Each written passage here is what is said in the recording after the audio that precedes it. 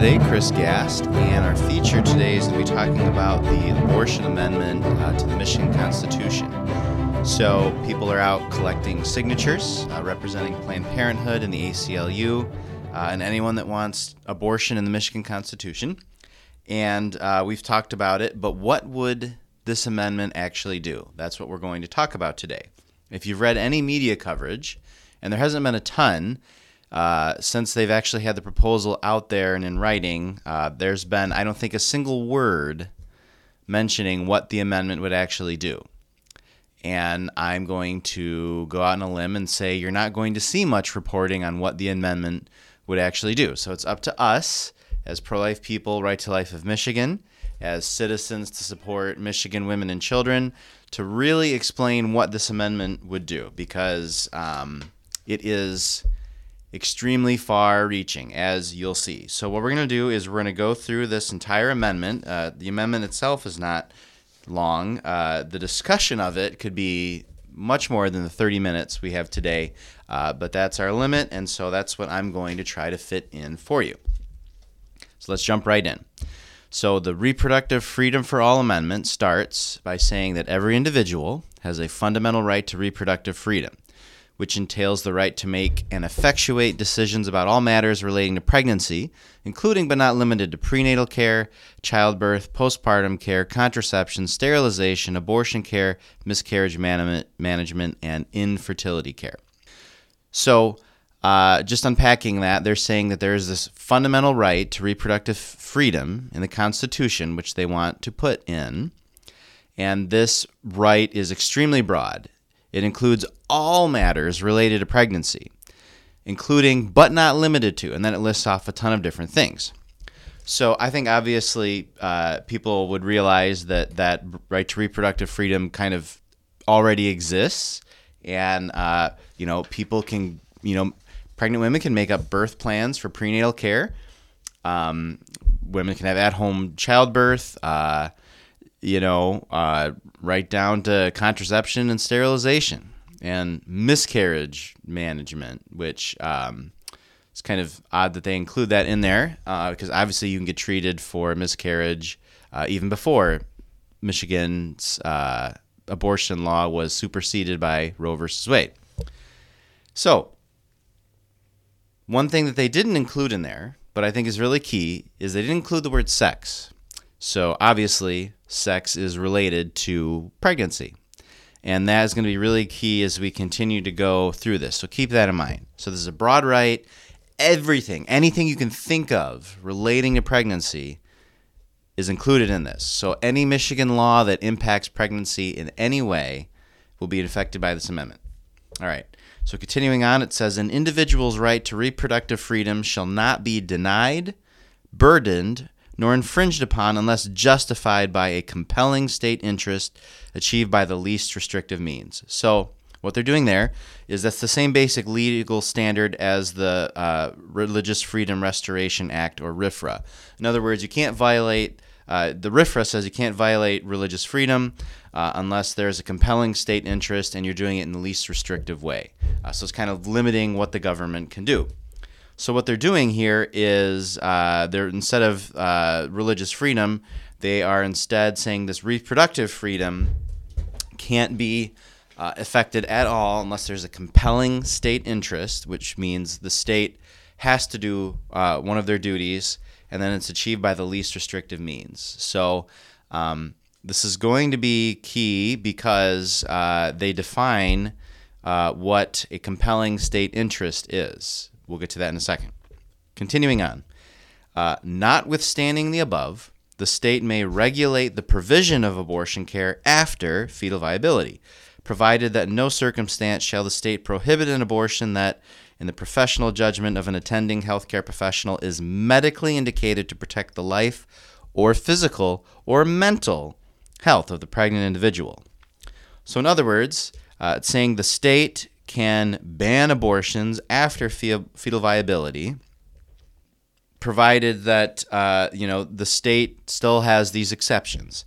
And so what this is doing is exactly what Doe versus Bolton does with Roe versus Wade. So Roe versus Wade says And what later cases have said is you can restrict late-term abortions, but you have to have a health exception. And then in Doe versus Bolton, the Supreme Court said this health means anything: physical health, social, economic, whatever.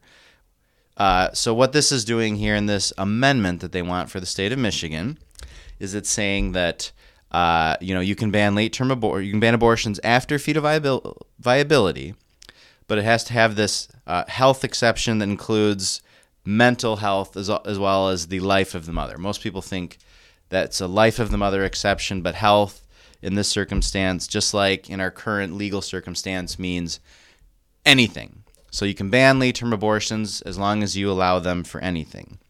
Also, they redefine fetal viability, which we'll get to in a second. As you can see, they're making these terms that seem, to many people would seem that make sense, but then they're going to completely redefine what these terms mean and basically prevent any state law or regulation on these topics.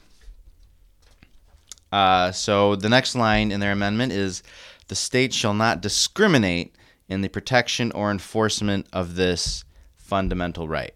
So besides the fact that they are including abortion as a right to reproductive freedom, here is the first real red flag. What does that mean? What does discrimination mean exactly? We've seen discrimination to be broadly construed as meaning anything these days. So, and it's not just the state shall not discriminate in enforcement of, so what they're saying here is not just, the state can't act. This line is saying the state has to act. The state has to protect and enforce this fundamental right. So it's not just, keep the government out of the bedroom. It's the government is going to be in the bedroom to enforce these rights. So, for example, let's say a doctor or a nurse doesn't want to do an abortion or doesn't want to sterilize a child, which, by the way, this amendment, as you'll not hear, does not mention adults. So it would theoretically apply to children. If a pro-life doctor or nurse or any doctor or nurse doesn't want to, sterilize a 5-year-old kid because the parents, want them to, or the 8-year-old decides, I don't want to ever have kids. I want to get a sterilization. That's saying basically that the doctors would be discriminating against that person, and the state cannot discriminate in the protection or enforcement of this fundamental right. So again, it's not just, rights are things that protect you from government prosecution. That's what rights are supposed to be. I have a right to free speech means the government can't prosecute me for saying something bad, generally. I have a right to keep and bear arms, which means the government can't prosecute me for bearing arms. I have a right against unreasonable search and seizure, which means the state can't barge into my house and start rifling through my stuff. But this is saying that the right must be enforced by the state. And so the question is, enforced against who? Not against itself. This is the government using this to exert power over other individuals. So that's not really freedom. That's kind of the opposite of freedom. Let's continue on. It says the state shall not penalize, prosecute, or otherwise take adverse action against an individual based on their actual, potential, perceived, or alleged pregnancy outcomes, including but not limited to miscarriage, stillbirth, or abortion.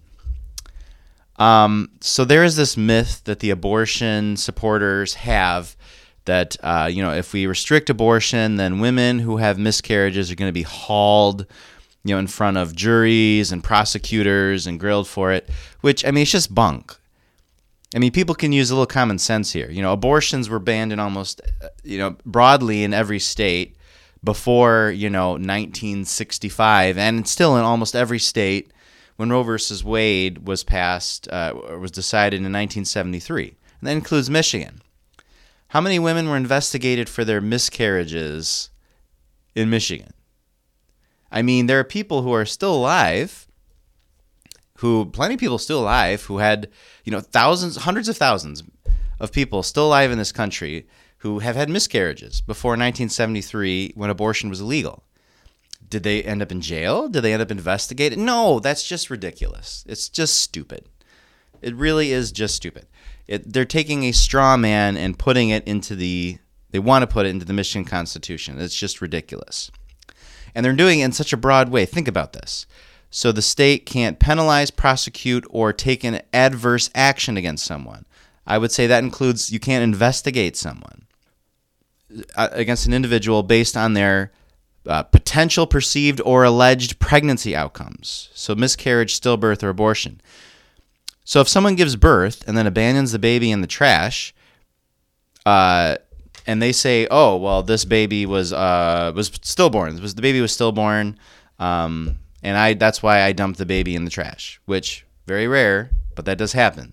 That really happens. It's happened in Michigan in the last few years.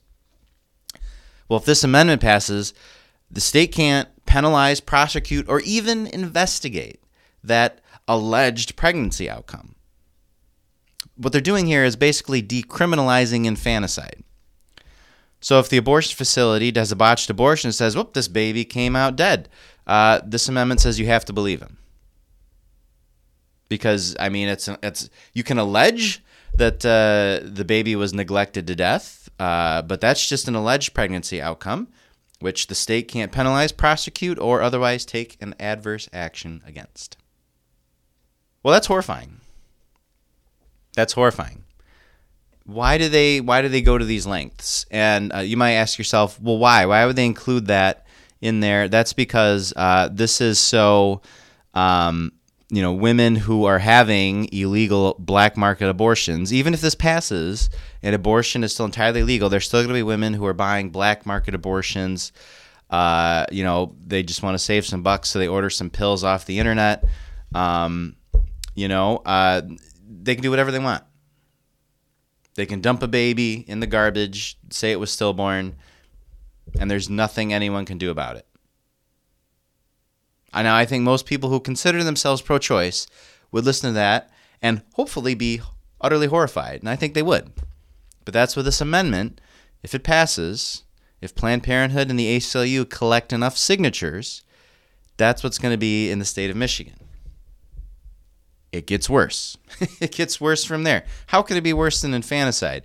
Well, I don't know if it can be worse than infanticide. Let's just say there's more bad to go. All right, so let's keep reading their amendment. Nor shall the state penalize, prosecute, or otherwise take adverse action, same language as the previous statement, against someone for aiding or assisting a pregnant individual in exercising their right to reproductive freedom with their voluntary consent. So a pregnant person wants to do anything that they want because they have this broad right to reproductive freedom. Anyone who is helping her do that can't be penalized, prosecuted, or even investigated. No adverse action against them. Nothing can happen to them. So think about this. A school counselor wants to take a 13-year-old girl to have an abortion without telling her parents. There's nothing that the state can do. I mean, she works for a state school. She can't even be fired. There's nothing that you can do. That 13-year-old girl wants to have an abortion. This amendment doesn't say anything about age. School counselor takes her to the abortion facility. Parents find out. If they find out, then there's nothing that can happen. Can't do anything about it. What if a woman wants to save a few dollars and she doesn't want to go have an abortionist or even a nurse perform her abortion? Suppose an untrained employee at the clinic, there's no doctor, there's no registered nurse today, we're just going to keep performing abortions anyway. So an untrained employee at an abortion facility performs an abortion. This isn't in the realm of fantasy. In the Kermit Cosnell case in Pennsylvania, there was, 18... There were teenagers, untrained, assisting with abortions. No medical training whatsoever. If this passes in Michigan, you can't penalize, prosecute, or take adverse action against them. There's nothing health and safety regulators could be, they're completely powerless to act if this amendment passes. I think most, even pro-choice people would agree, we shouldn't have, random employees in an abortion facility performing surgery. That's bad. Women are going to die. But this amendment says can't do anything about it. Can't do a darn thing about it. All right. There's just a little bit left to this amendment. Let's go right to the next section. I thought about skipping it because it's going to be the longest part, but this is the meat of this amendment besides all these other things, related to all these issues. This is section right here is the meat of this amendment and why it's going to invalidate so many laws. So it says, this is where it starts defining things. For the purposes of this section, a state interest is compelling. So in other words, let's go back. So a state can't do anything about this reproductive right, this reproductive freedom, unless it is justified by a compelling state interest. So in other words, what we're about to read is what the state has to satisfy in order to do anything, deny, burden, infringe in any way on this reproductive freedom right. That includes everything related to pregnancy. Everything related to pregnancy. So the amendment says a state interest is compelling only if it is for the limited person of, there's three parts here, protecting the health of an individual seeking care, consistent with the accepted clinical standards of practice in evidence-based medicine, and the third, does not infringe on that individual's autonomous decision-making. So let's put together these obstacles. So the first obstacle any state law on anything related to pregnancy has to overcome is the law can only be for the purpose of protecting health, which is undefined. So, for example, we have a state law that prevents Medicaid from paying for abortion. And this is because this is a conscience rights law. This is protecting you from being forced to pay for another person's abortion. Well, that law is not about protecting health per se, so this would limit that law. It would overturn that law. So our tax-funded abortions in Michigan would resume again because it fails that first obstacle. You know, if a nurse doesn't want to be forced to help perform a late-term abortion, you know, we can't do conscience rights for anybody because those laws are not about protecting the health of an individual. They're about protecting the actual literal rights of freedom in all other manner and aspects of your life of other people. So this right to reproductive freedom becomes a right controlling everything else in the state, controlling every other right.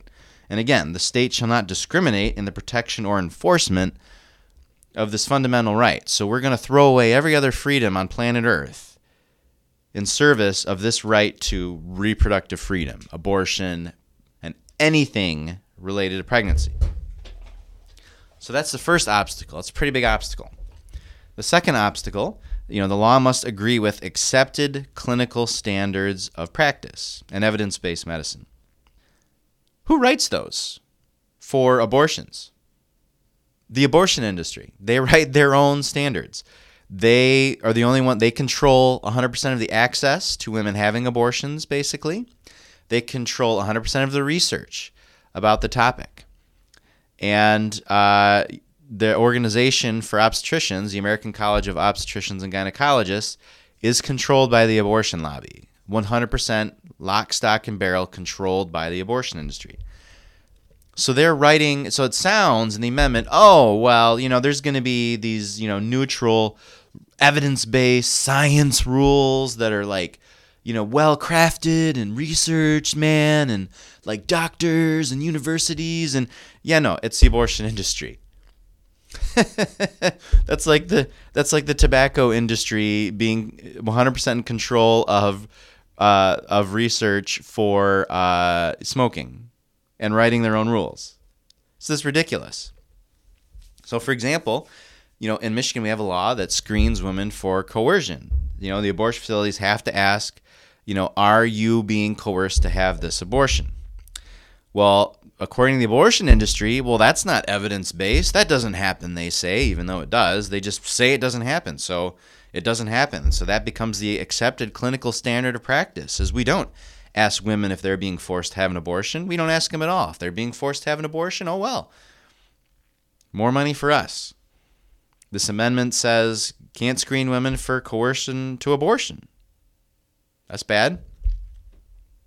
So any forced abortions, those cases, of an abusive spouse, a boyfriend, an incestuous relative, raping a young child, they bring them in for an abortion, just go on right through. That's the clinical standard of practice based on evidence-based medicine from the abortion industry. Abortion businesses object to health inspections, safety regulations that every other outpatient facility are required to follow.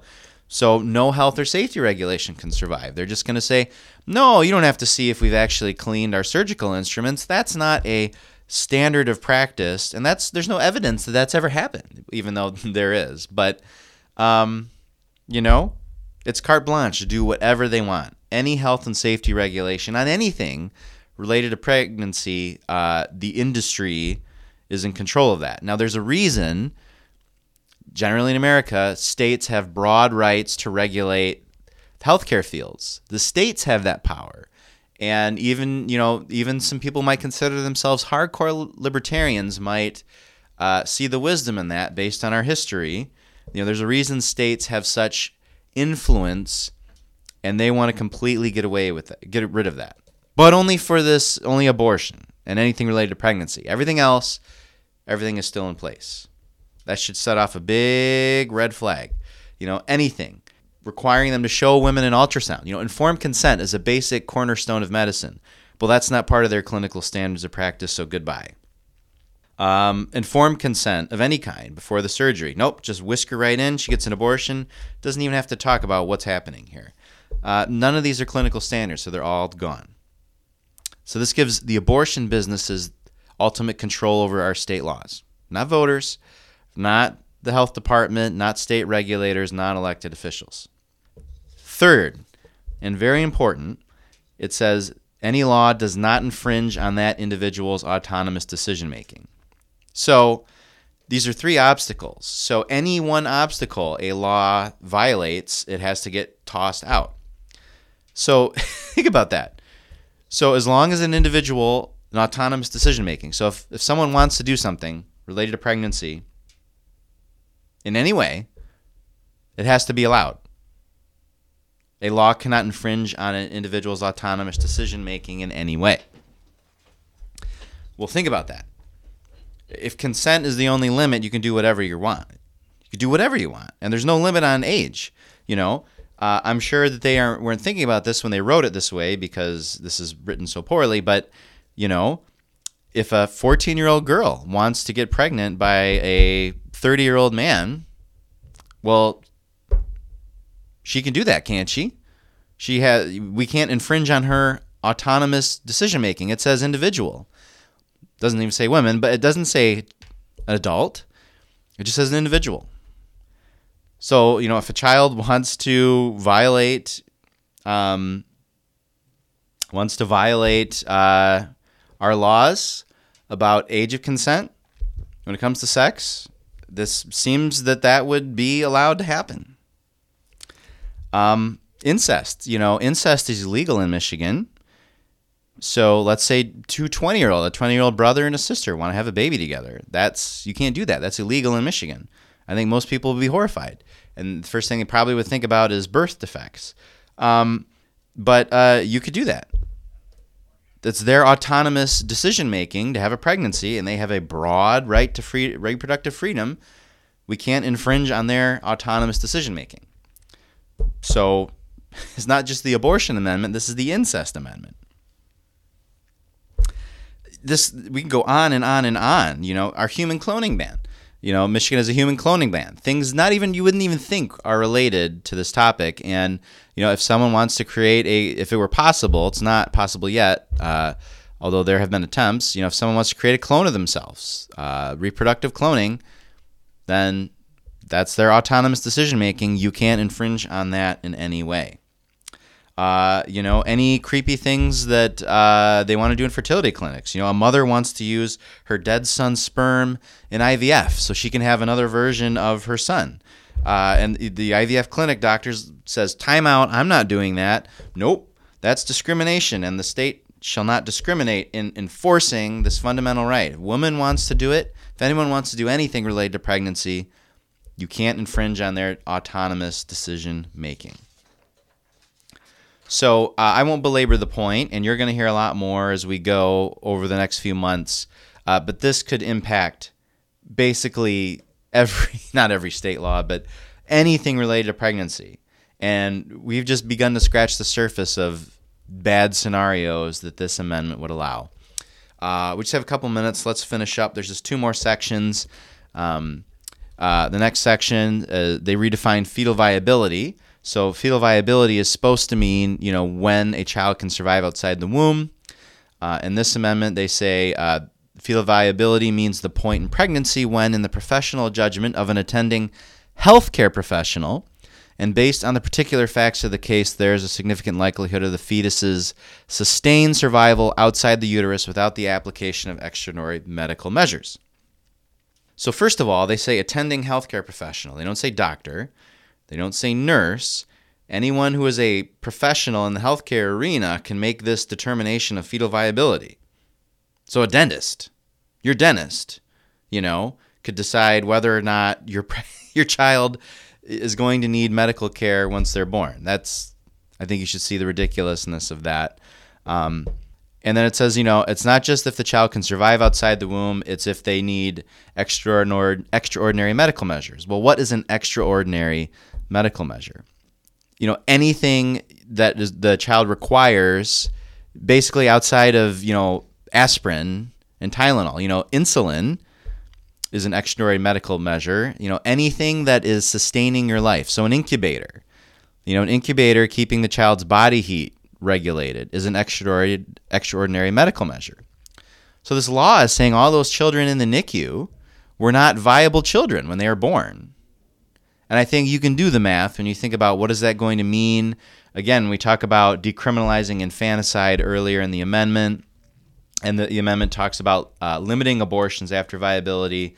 But basically, they're moving the point of viability from what is medically and legally accepted as the point at which a child can survive outside the womb to basically 38 weeks of pregnancy.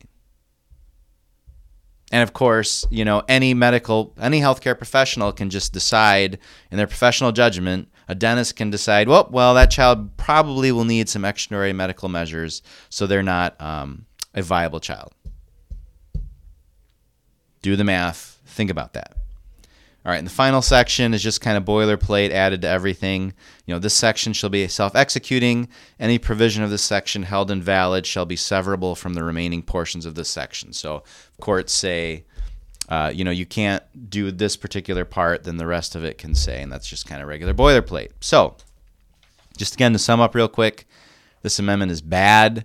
It's written very broadly. It's redefining terms, so it's saying one thing and then kind of pulling a switcheroo on you. It's allowing anything related to pregnancy, and the only thing it has in here, the only gate, the only wall is autonomous decision-making. So anything anyone says in the state goes at any age related to pregnancy, sex, abortion, sterilization, miscarriage management, whatever. So that's bad. Again, do the math. This is terrible. We have to oppose it, and we're going to keep talking about that as we go. So keep that in mind. Keep working, keep listening. We have a lot of work to do to make sure they don't collect their signatures, and if we do, to defeat it at the ballot box. Thank you for listening today. Hope you have a wonderful weekend, and join us again next week.